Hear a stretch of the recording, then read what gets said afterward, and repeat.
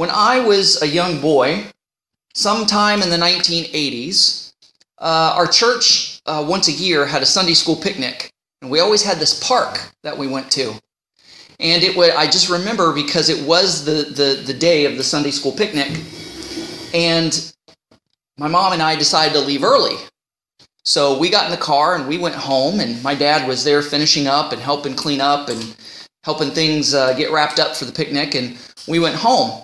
Well, it was kind of business as usual, and I think my mom was in the kitchen, I was in the living room, and all of a sudden the house started shaking. And I looked up and my mom had a couple hanging plants, and they were bouncing up and down, and all of a sudden I realized we're having an earthquake. So my mom just come barreling out of the kitchen, and she grabbed me and scooped me up and ran outside, and we were going to get into the car because she figured that's probably the safest place is in the car. There's shocks. It's going to be able to take the rumbling. You know, a car is not going to collapse on you like a house would. So, she wanted to get us in the car. So as soon as we got to the car and she opened up the door, the earthquake stopped. Now, I don't know if you've ever been in an earthquake. I heard that there was an earthquake in the 80s here. And it may have been the same one or around the same time, I don't know. But there's nothing more disconcerting as being in an earthquake, because literally there's no place to get away from it.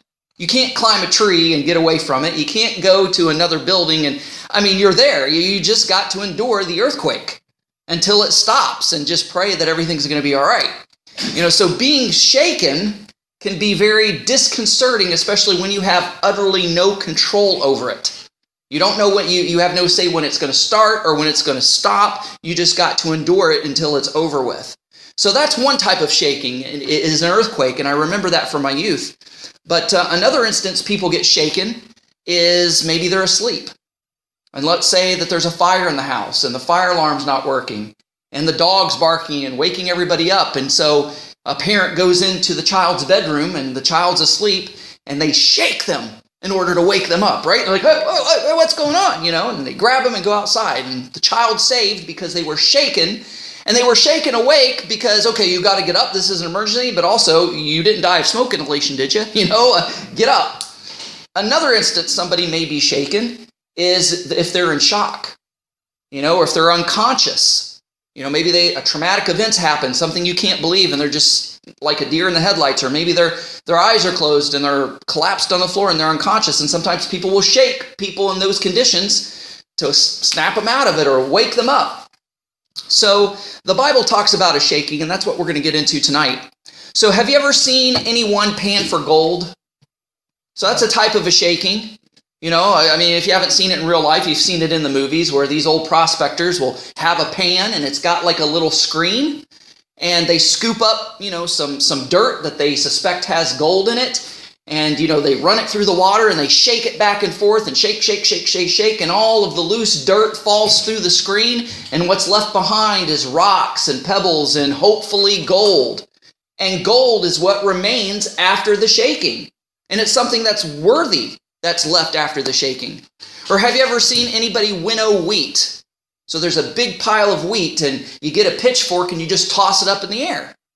And when you toss it up in the air, the wind blows the chaff and blows the dirt and dust away, and what falls back to the ground is wheat, because it's heavy, it's got weight to it. So in Matthew chapter 3, John the Baptist kind of mentions this winnowing. This is just one verse that we're going to tackle. So in Matthew chapter 3, verse 12, this is John the Baptist talking about the Messiah. He says, whose fan is in his hand, and he will thoroughly purge his floor, that is the threshing floor, and gather his wheat into the granary, but will burn up the chaff with unquenchable fire. So the chaff is something that gets blown away. The chaff is taken away. It's burned up. So what's left behind? The wheat. In the situation with the gold, and you're panning for gold, and the dirt's taken away, what's left behind? The gold. It's what's important. It's what has meaning. It's what has purpose that endures the shaking, and that remains and that gets left behind. So the writer of Hebrews, which I believe is the Apostle Paul, others would argue, but that's neither here nor there. But in Hebrews chapter 12,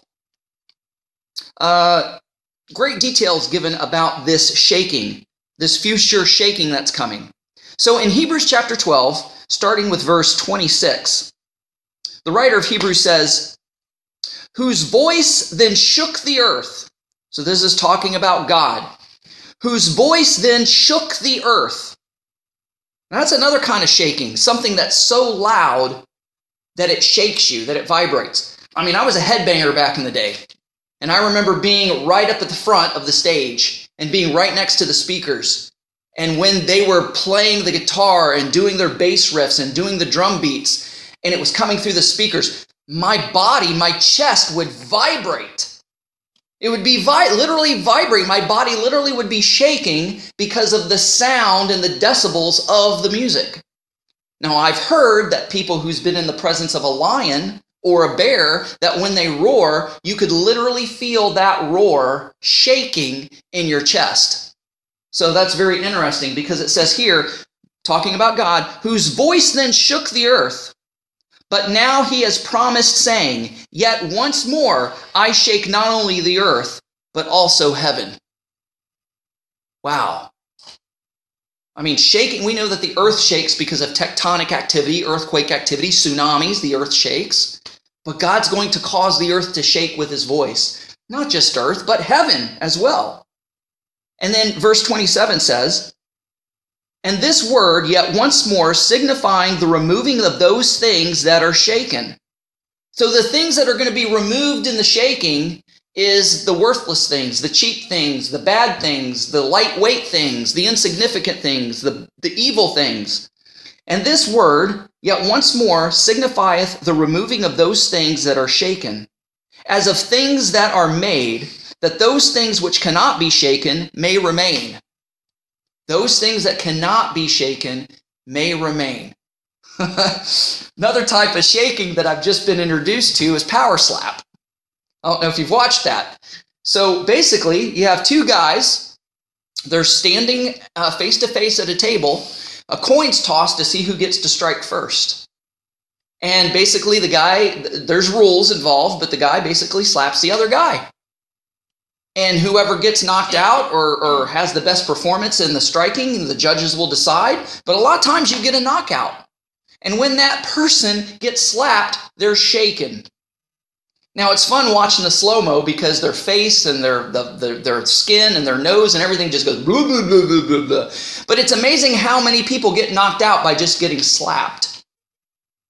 So, a lot of times you have guys who have a strong neck, who have a strong jaw and a strong chin, and it doesn't matter how hard you slap it, it's like you're slapping a brick wall. They remain.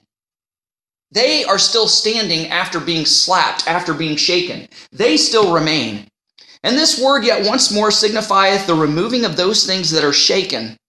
Those who are of weak constitution, have a weak neck, a weak chin, they are removed. They actually get knocked out. And those things which are made, and those things which cannot be shaken, may remain. So some guys are built like a refrigerator. You're not going to move them.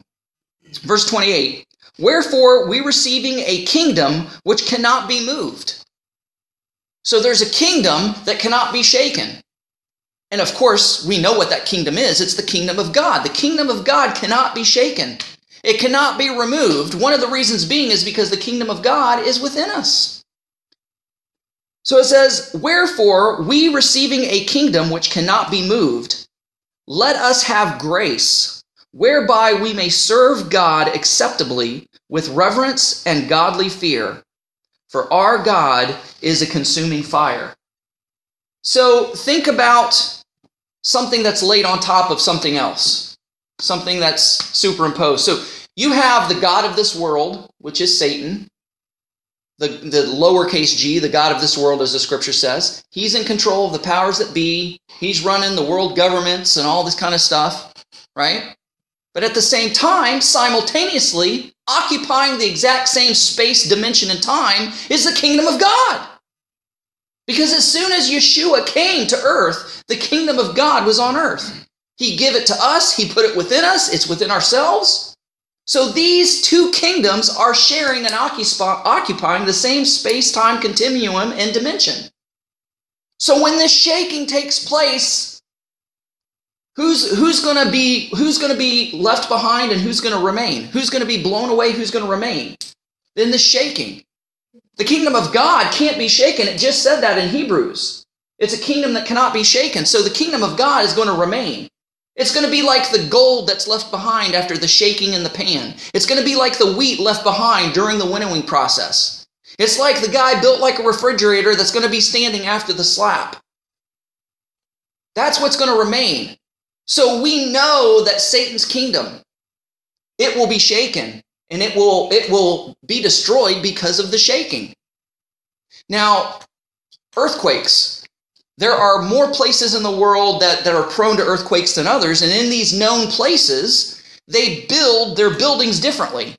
They build their buildings on a solid foundation, but they don't build them rigid. Like if it's a skyscraper, they don't build it rigid to where it's not movable. They build it in such a way to where it has a little bit of give. So like if the earth starts shaking, the building will kind of wobble back and forth, but because it's flexible and it goes with the motion of the shaking, it will stand and it will remain. Now, a lot of times in a drunk driving accident, it's usually the person that's inebriated that doesn't get hurt. Why is that? Because they're flowing. Yeah, they're limber. They're not bracing for impact. They're going with the flow. They're going with the motion of the shaking, if you will, of the car accident. Now, if you brace up, a lot of times that's what causes a lot of injury. So it's kind of like they're kind of going with the flow. Now, if you want to make a spiritual application, we who be drunk in the spirit will go with the flow of the shaking, and we're going to survive the shaking because we're drunk in the spirit. All right. God is now shaking the world so that the wicked, unrighteous, and unbelievers will fall away, and the remnant, the righteous believers, will remain. This world is being shaken. What's it being shaken by? It's been shaken and will continue to be shaken by pestilence and diseases, by COVID, by wars and rumors of wars, by the digital currency, by the World Economic Forum, by the Center for Disease Control and the World Health Organization and the UN and this government and this world power and that world power and the Illuminati, and we can go on and on. We're going to be shaken by these things, by the things listed in Matthew 24. The world is going to be shaken and is now being shaken. But what's going to remain is those who build their life on the solid rock of Christ Jesus, those who have the kingdom of God within them. You can shake us all you want, but we're going to be still standing. We're going to remain. So this is kind of like referring to the tribulation, which some believe that we're going to go through. Now, we're going to be spared God's wrath because the tribulation is going to be poured out on the bad guys. They're going to go through God's wrath. We who are his children, if we are indeed here during the tribulation, we will not experience God's wrath, but we're not promised that we won't be spared Satan's wrath, because in Revelation 13:7, God permitted the evil one to make war on the saints, right? But even if we're shaken by tribulation, by persecution, even if we're shaken by these things, we're going to still be standing. Our brothers and sisters in parts of the world where martyrdoms are everyday occurrences and commonplace, in China, in North Korea, in Saudi Arabia, and other parts of the world, yeah, the community is being shaken, but because they're built on the solid rock of Christ Jesus and on the foundation of the kingdom of God, which is within us, these believers, they can be shaken all day long. They're still going to be standing. Some of them are going to be taken away, but that's no big deal. It's just their body that's gone. Their spirit remains, and their spirit is now with the Lord. So, but Matthew 24:13 says, those who endure to the end will be saved. All you got to do is endure it. Enjoy the ride, as crazy as it might be. So if you can stand the shaking, you'll be saved. So let me read a parable in Matthew chapter 7. Kind of further bring this example or this teaching home a little bit more. Matthew chapter 7, verse 24. Wherefore, whosoever heareth these sayings of mine, this is Yeshua speaking, and doeth them, I will liken him unto a wise man who built his house upon a rock. And the rain descended, and the floods came, and the winds blew and beat upon the house. So you had the rain, the floods, and the wind that were shaking the house, beating the house, shaking it. And it fell not, for it was founded upon a rock. Because this house had a solid foundation of the rock, it doesn't matter what you bring against it, it's going to stand. Verse 26, and every one that hears these sayings of mine and do them not shall be likened unto a foolish man which built his house upon the sand. Now, sand is malleable. Sand is shifting. Sand is not solid. I mean, have you ever tried running in sand? You can't really get too far. It's like you're running in place and you're not getting far because your feet are shifting underneath the shifting sand. And it says, and the rains descended, and the floods came, and the winds blew, and beat upon the house, and it fell, and great was the fall of it. Why? Because it was built on sand. Now, this world is built on the sand of Satan.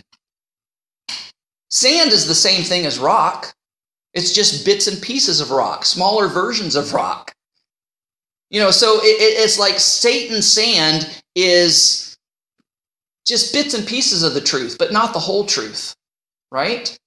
I mean, that's how Satan baits you. If he come out and just flat out lied to you, and it could be utterly proven wrong, and it's kind of like a done no-brainer, nobody would believe Satan. He baits with truth. But we know what's behind that bait of truth. It's the hook that gets into your jaw. It's a real worm on the hook that the fish likes, and he doesn't see the hook that's going to get him.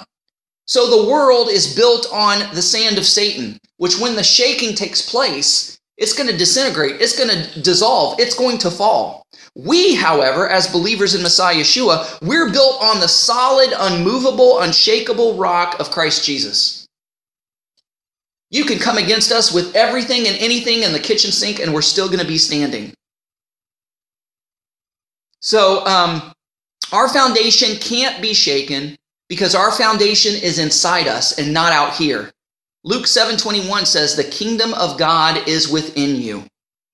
And we know that whatever's on the inside will eventually come out and be manifest in this world, because the ultimate goal is that the kingdom of God be manifest in this world. And that's going to come during the millennial reign. So in Hebrews, back to Hebrews here. Shouldn't have lost my place, but it did. That's okay. So in Hebrews chapter 12, verse 26,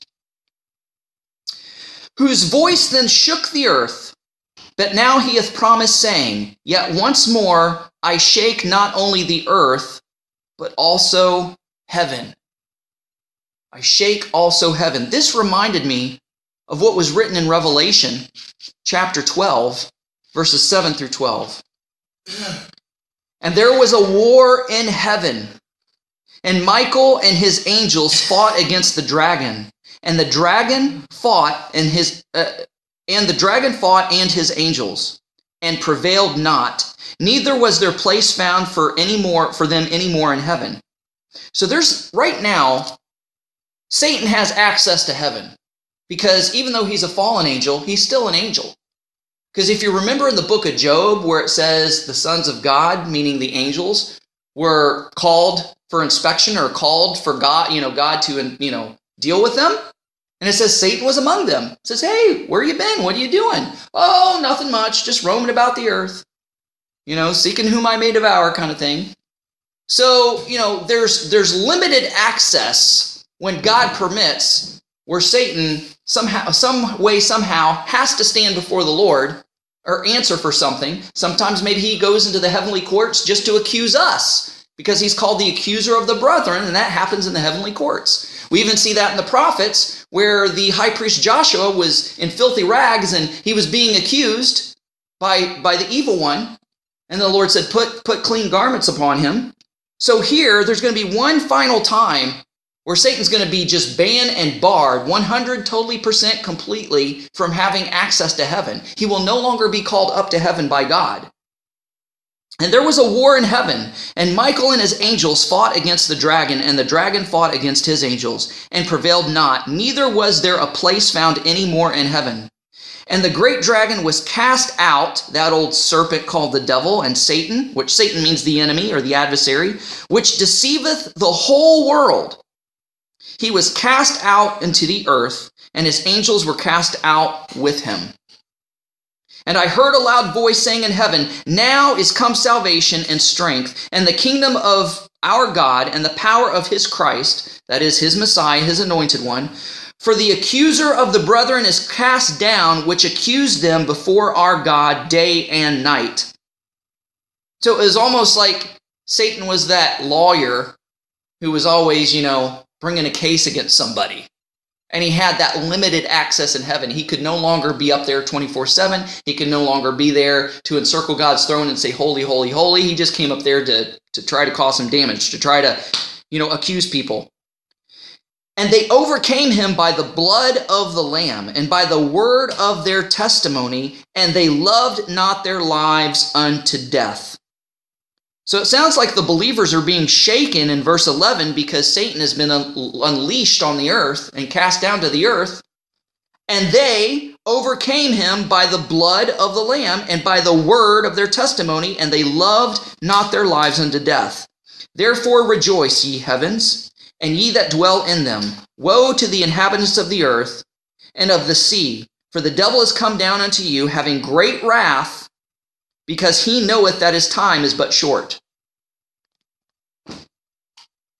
Now, if you know your time is short, and you have a limited amount of time, if you want to do damage, you're going to do all the damage you can do in the least amount of time. A lot of bad guys, a lot of people who die by suicide will say, well, okay, if I enter this building with a gun and I'm immediately seen, they're going to call the cops, and statistically they can probably respond within 5 minutes. So if this is going to be my last hurrah, I'm going to see how many people I can take out within 5 minutes, and then they're going to take me out.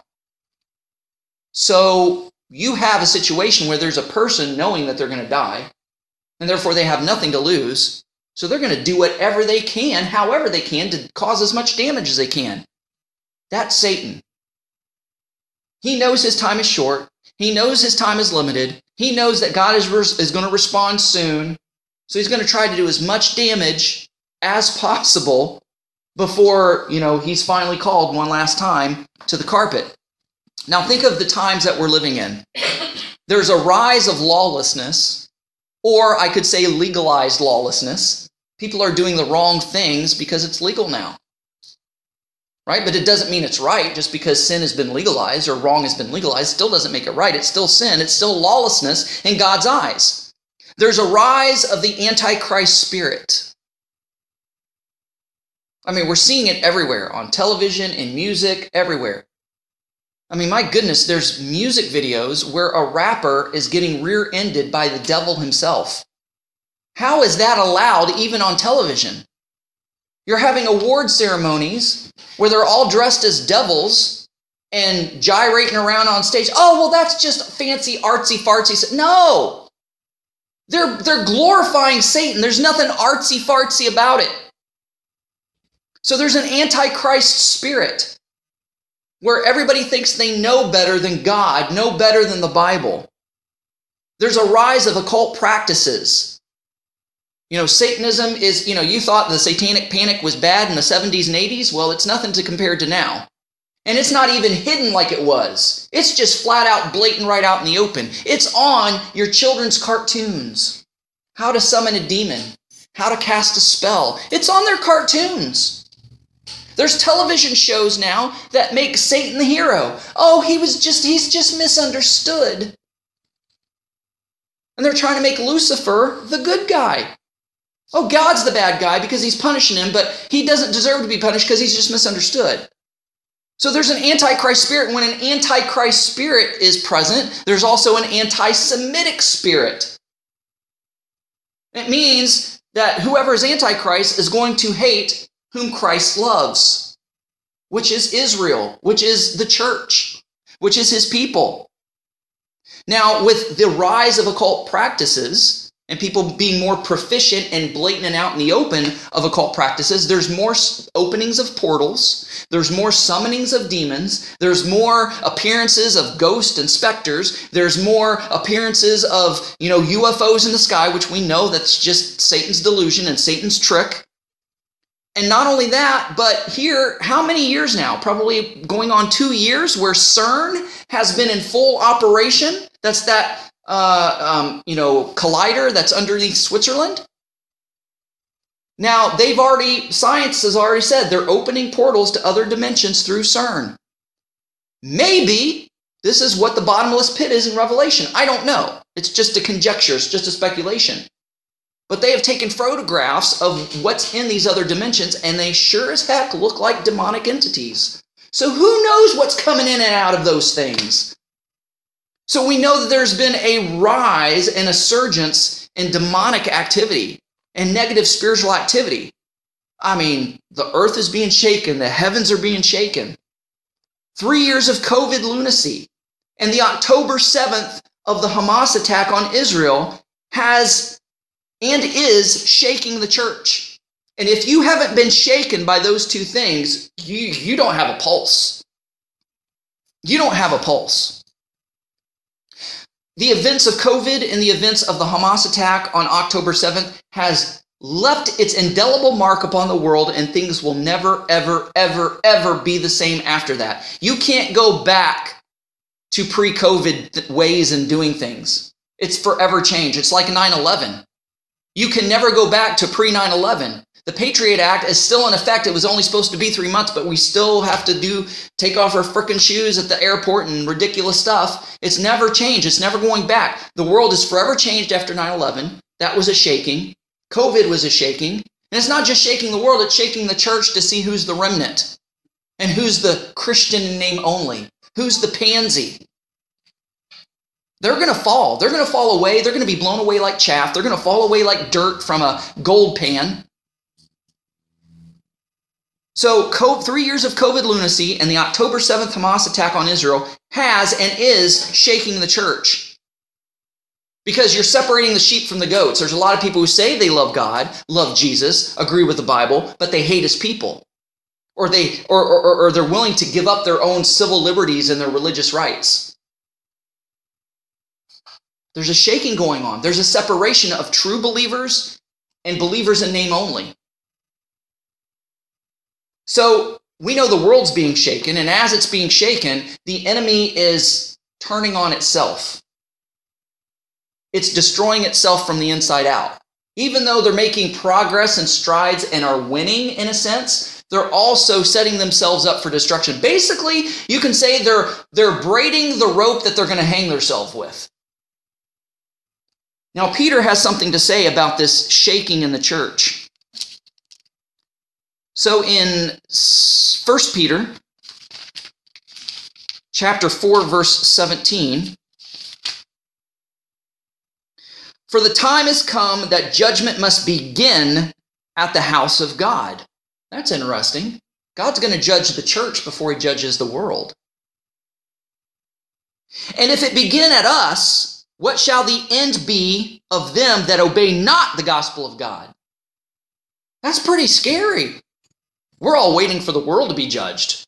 Oh, God's in judgment. Well, that's not going to happen until the church is judged. And I think we're in the process of being judged. We're in the process of being winnowed.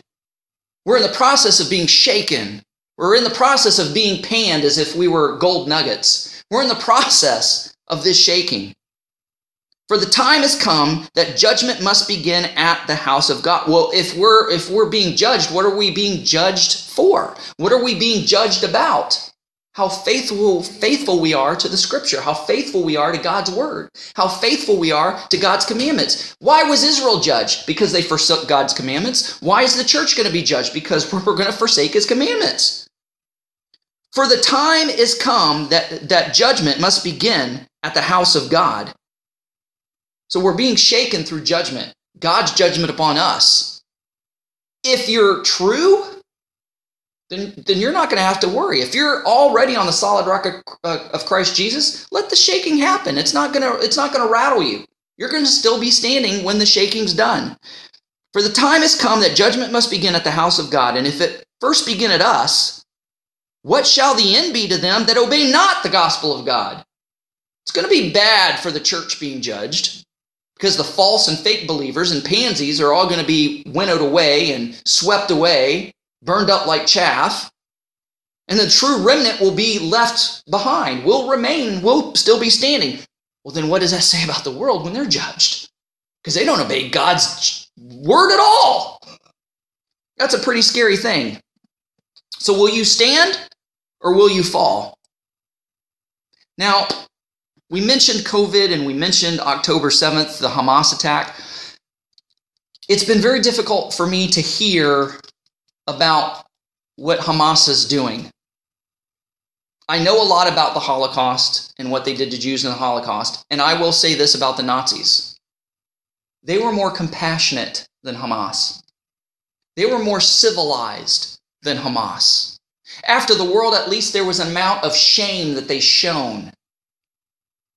There's no holds barred for Hamas. There's no regret, no remorse, no blushing, no shame. Pure evil, pure animalism, pure barbarity. At least the Nazis were more compassionate and civil. And they were bad, really, really bad.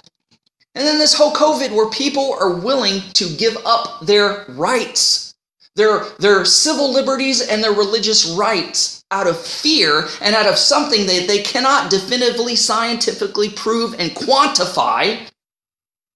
And yet we are believing and falling for an evil, godless, who's turned on Judeo-Christian principles government and say, oh yeah, I trust them. The church is being shaken. And, I'm willing to forgive people. I'm willing to make amends for people.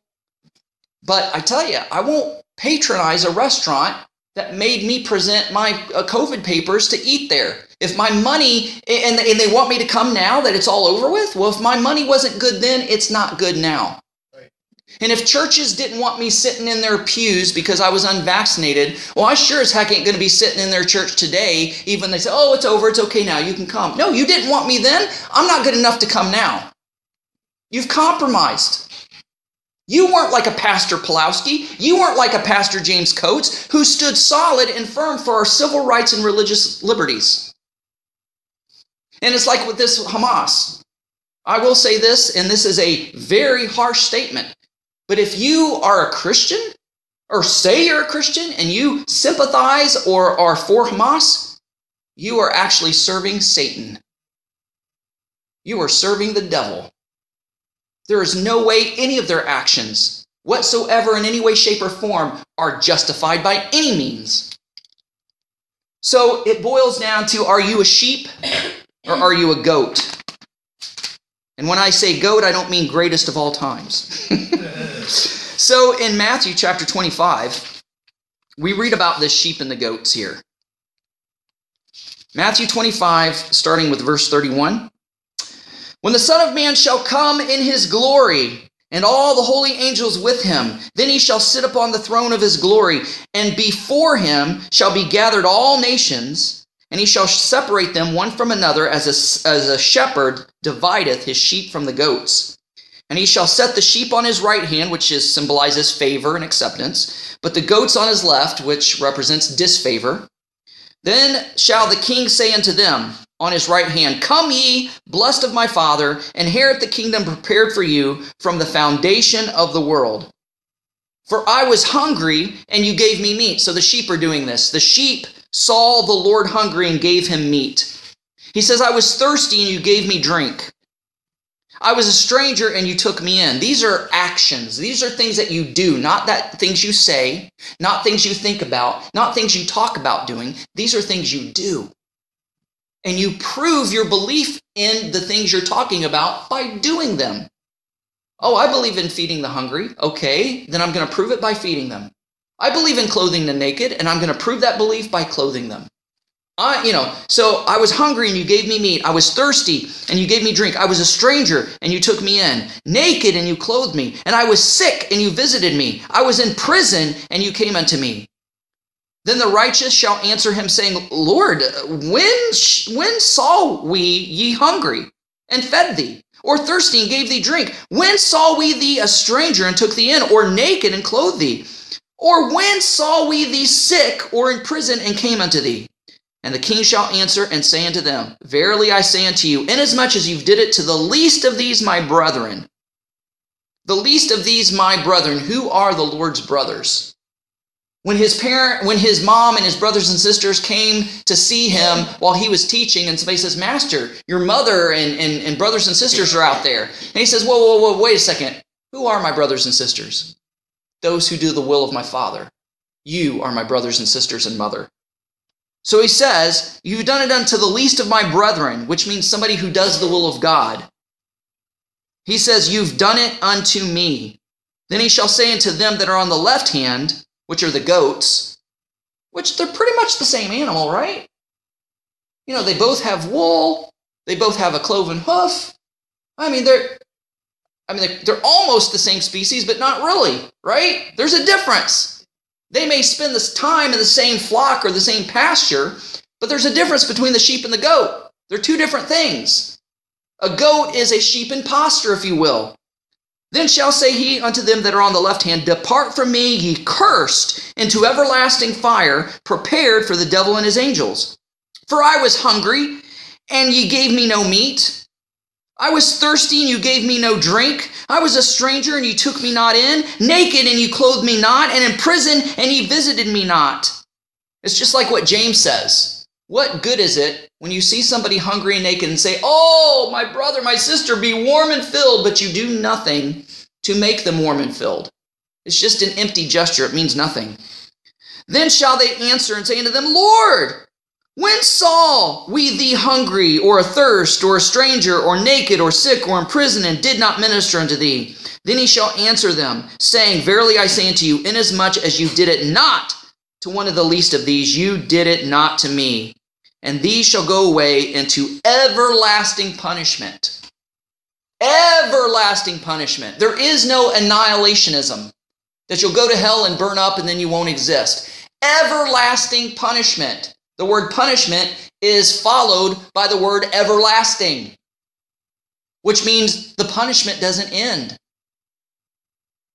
But the righteous into eternal life. So are you a sheep or are you a goat? Are you a wheat or are you a tare?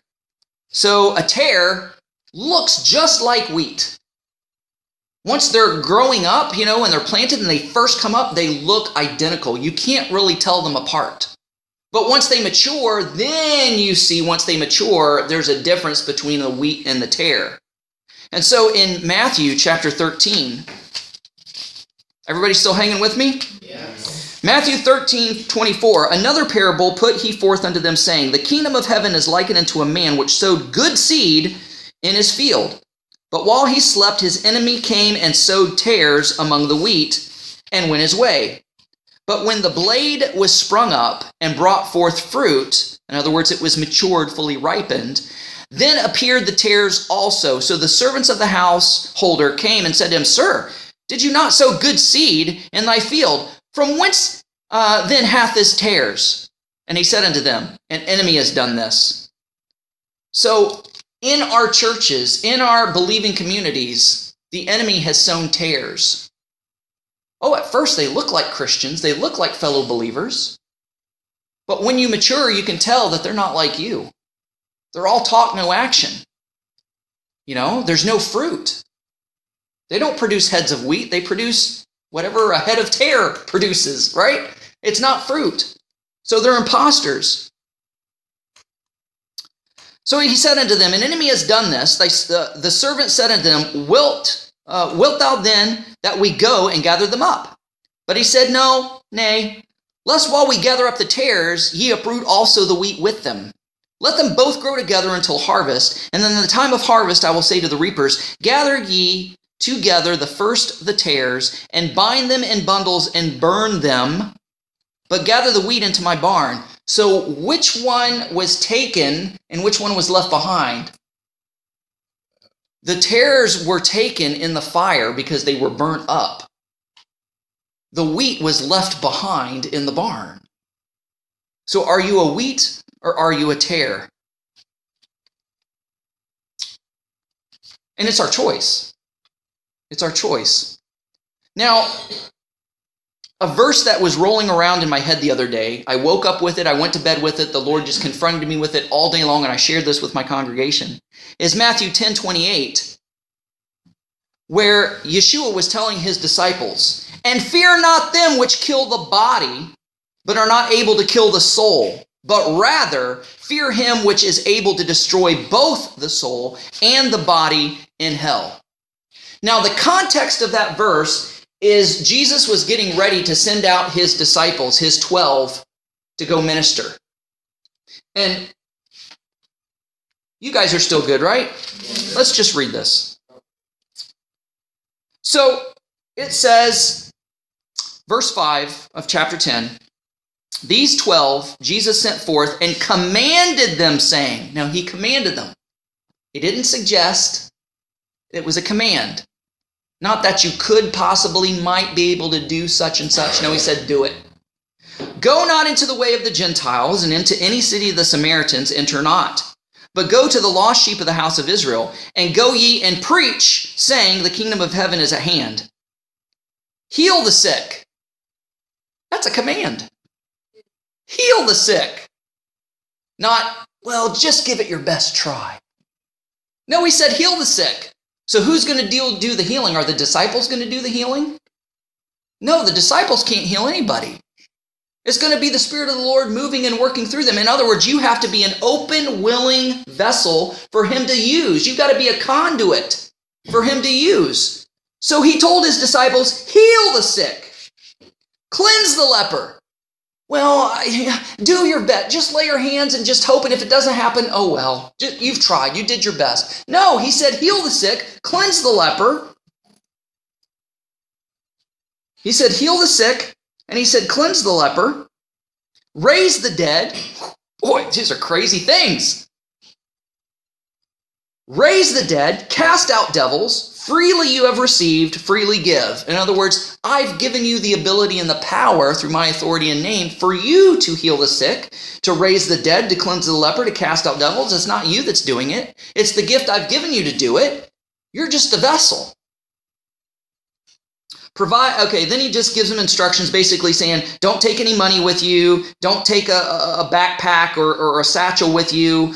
Don't take 2 changes of clothes or 2 changes of shoes. Don't even take a staff with you. He says, when you enter a city, find out who's that's worthy to stay with. Greet their house, and if they greet you back with shalom, and your shalom or your peace rest upon it, stay there. These things. And he says, whatever city or whatever house doesn't accept you, it's going to be worse for Sodom and Gomorrah, or for them than Sodom and Gomorrah. And then he gives them a warning. He says, verse 16, he says, "Behold, I send you forth as sheep in the midst of wolves. Be therefore as wise as serpents and harmless as doves. Beware of men, for they will deliver you up into councils." They will. Disciples, just as you will heal the sick, you will be persecuted. Just as you will raise the dead, you will be brought before such and such. "But beware of men, for they will deliver you up to the councils, and they will scourge you in their synagogues. And you will be brought before governors and kings for my sake, for a testimony against them and the Gentiles. But when they deliver you," when, not if, when they deliver you, "when they deliver you up, take no thought of how you shall speak, for it shall be given you that very same hour which you speak." The power to heal and the raise the dead was a gift given to them, and a response to the persecution and the inquiries and the grilling investigation. The response will also be a gift. Religious spirit was alive in all that is today too. Oh, for sure. Yes, exactly.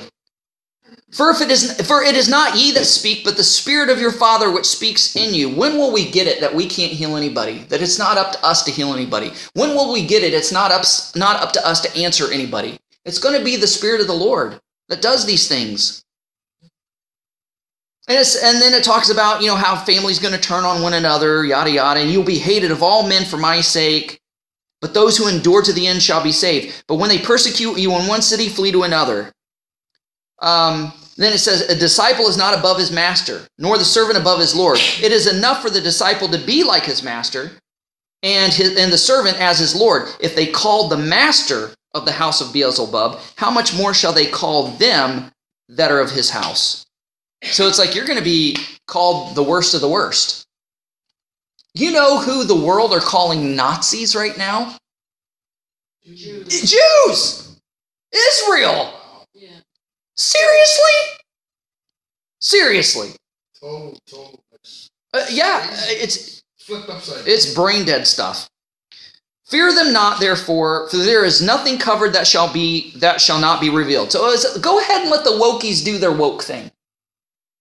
Go ahead and let the revisionists revise the history. Go ahead and let them lie through their teeth about everything. Because he says, fear not them, therefore, for there is nothing covered. They're covering things up by all these lies. That shall not be revealed, and hid that shall not be known. You cannot suppress or hide the truth forever. It can't. You can't do it. What I tell you in the darkness, speak ye in the light. What you hear in the ear, preach from the housetop. And this is the verse that I read. And fear not them which kill the body and are not able to kill the soul, but rather fear him which shall be able to destroy both the soul and the body in hell. I don't care what happens in this world. I don't care what Trudeau's doing. I don't care what Biden's doing, I'll say. I don't care what the World Health Organization, Klaus Schwab, Elon Musk, the Illuminati. Well, I don't care what anybody's doing. I don't care what they pass. I don't care what they say. I don't care what progress they're making. I don't care if the digital currency comes out. I don't care if we can't buy or sell. I don't care if the masks come back. I don't care if there's a new virus unleashed. I don't care about none of that, because none of those things are going to change who I am. None of those things are going to change how I think, how I feel, how I act, how I carry myself, how I live. I'm going to do what's right and do what the Bible says, no matter what any government or person says. Because God in the Bible is my final authority. And if what they say goes against God's word, tough noogies, world. I'm going to do what God says. If that gets me killed, if that gets me fined, if that gets me imprisoned, so be it. Because I'm not going to be here long anyway. If it gets my head chopped off, it gets me tortured, so what? I'm not going to fear those who can kill the body, but the one who can kill the body and the soul in hell. I'm not going to fear what happens to me. I'm not going to stop wearing my tzitzit. I'm not going to stop wearing my kippah. I'm not going to stop wearing my Star of David. I'm not going to hide my Jewishness. I'm not going to hide my faith in Messiah Yeshua. Not going to happen. And this is exactly what Daniel did. He did what he did, knowing full well what the consequences were.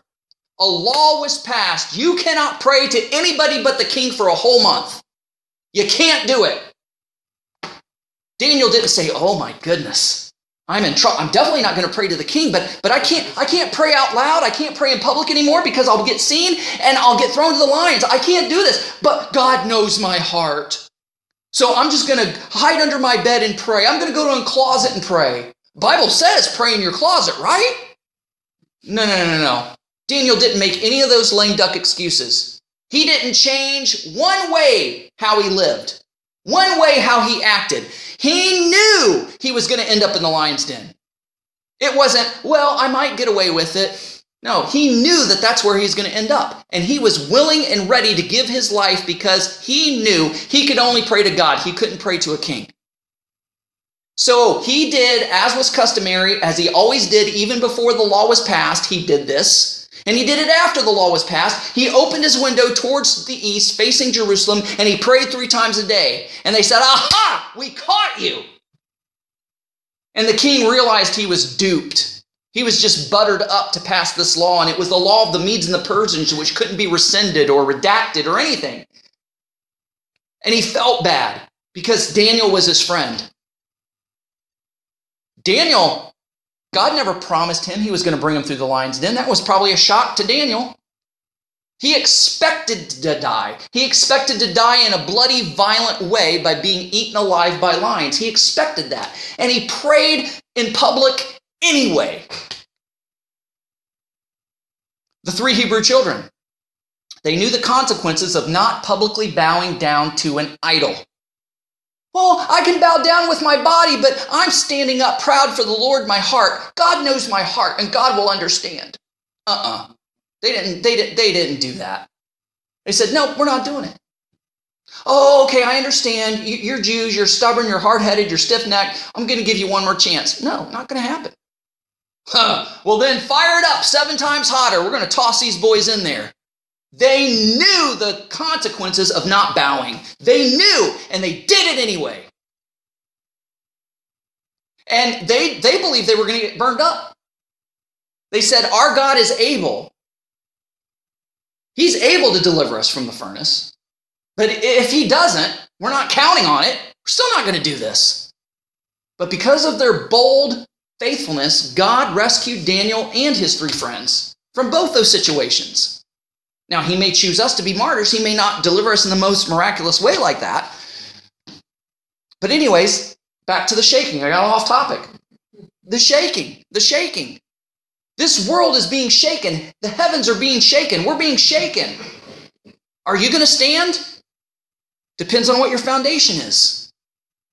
Depends if you're drunk in the spirit or drunk with the fear-mongering of this world. Because if you're drunk with the fear-mongering of this world, you may be standing on a rock, but you're going to be bracing yourself for impact of the shaking, and you're going to get injured. I'm hoping I can keep enough fall. Yeah. We're going to see the fall of the chaff and of the tares and of the dirt and the stuff that's not gold. We're going to see the unrighteous fall. Looks like they're winning and they may be making some progress, but ultimately they're not going to win. Ultimately they're going to fall. Looks like Israel, there's no chance of them surviving. It looks like, because the whole world's coming against them. The whole Arab world, the whole surrounding nations, not only that, but even some African nations are jumping in on it, which ironically are the same nations that are mentioned in the Ezekiel 38-39 war. That's interesting. In this little podunk, tiny little state of Israel, the size of New Jersey, and they're going to take on the world. They're literally taking on the world. Did you know that Jews in Quebec are leaving and going to other provinces because their businesses and homes have been vandalized and their lives have been threatened? Just like in Germany during Kristallnacht, when the Jewish establishments were vandalized. And the government's not doing squat about it. And they're coming to other provinces because it's safer. Some of them are even going to the war-torn Israel because they feel Israel is safer, even in the middle of a war, than where they're at in the world. And the Lord said he's going to bring his people back home. He's doing it right now. So this shaking is taking place, and Israel will win. There's a prophecy in Amos that Gaza is going to be destroyed, and the Philistines that are occupying Gaza are going to be destroyed. That's in Amos. We might actually see that come to pass before our very eyes. And I know that Israel's got the Iron Dome and all this kind of stuff. They are outgunned, outmanned, outnumbered. They're still going to win. I guarantee it. I guarantee it. And if you're on the side of Hamas, just because there's a majority there, you're going to lose. You're going to experience the wrath of God. And even though there are Jewish and Christians that are cowering in universities because of these protests for pro-Palestinian on campus, we're going to win. We're being shaken right now, but where's your foundation? What are you standing on? Are you drunk with the fear of the world, or are you drunk in the Spirit? And if you're drunk in the Spirit, you're going to go with the shaking, and you're going to still be standing, and you're going to be all right and uninjured. But the ball's in your court. It's your decision. And all it takes is faith and trust in the Lord and in his word. I know, easier said than done. Yeah? Mm-hmm. Amen. He blessed me so much I've got no alternative. Amen. This world is going to it. Well, you know, we're... He's blessed me with everything. Amen. And I mean, I know the thought of martyrdom or persecution is scary, but in the light of eternity, even if it's a long, drawn-out, torturous death, that's a still snap of the finger in light of eternity. It's nothing compared to eternity. So go ahead and kill me. Draw it out if you have to, and if you're going to get your jollies from it, it's going to suck in the moment, but I'm going to endure to the end, and the Lord's going to give me the strength and the grace. If you read the Fox's Book of Martyrs, there are martyrs that do things that are not humanly possible. And you can only attribute it to the grace that God sheds them while they're being martyred. Being burnt alive, one of the most painful ways to die, and yet they're praising God and singing and clapping hands and praising Him while their flesh is literally melting and falling off, and they're not feeling any pain. That's God. That's God. I'm just going to trust Him. He's going to give me the grace to endure whatever I have to endure. Because He's not given me the spirit of fear, but of power and of love and of a sound mind. And He promised me in His word, those who endure to the end shall be saved. Whatever my end may be, if I just endure, I'm going to win. Let's pray. Okay, Heavenly Father, do with what you will with this message.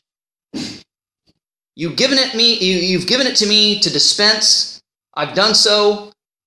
Your word has promised that it will not return void, but it will accomplish its purpose. Do that right now within the hearts and minds of those who are listening now and those who will be listening later online.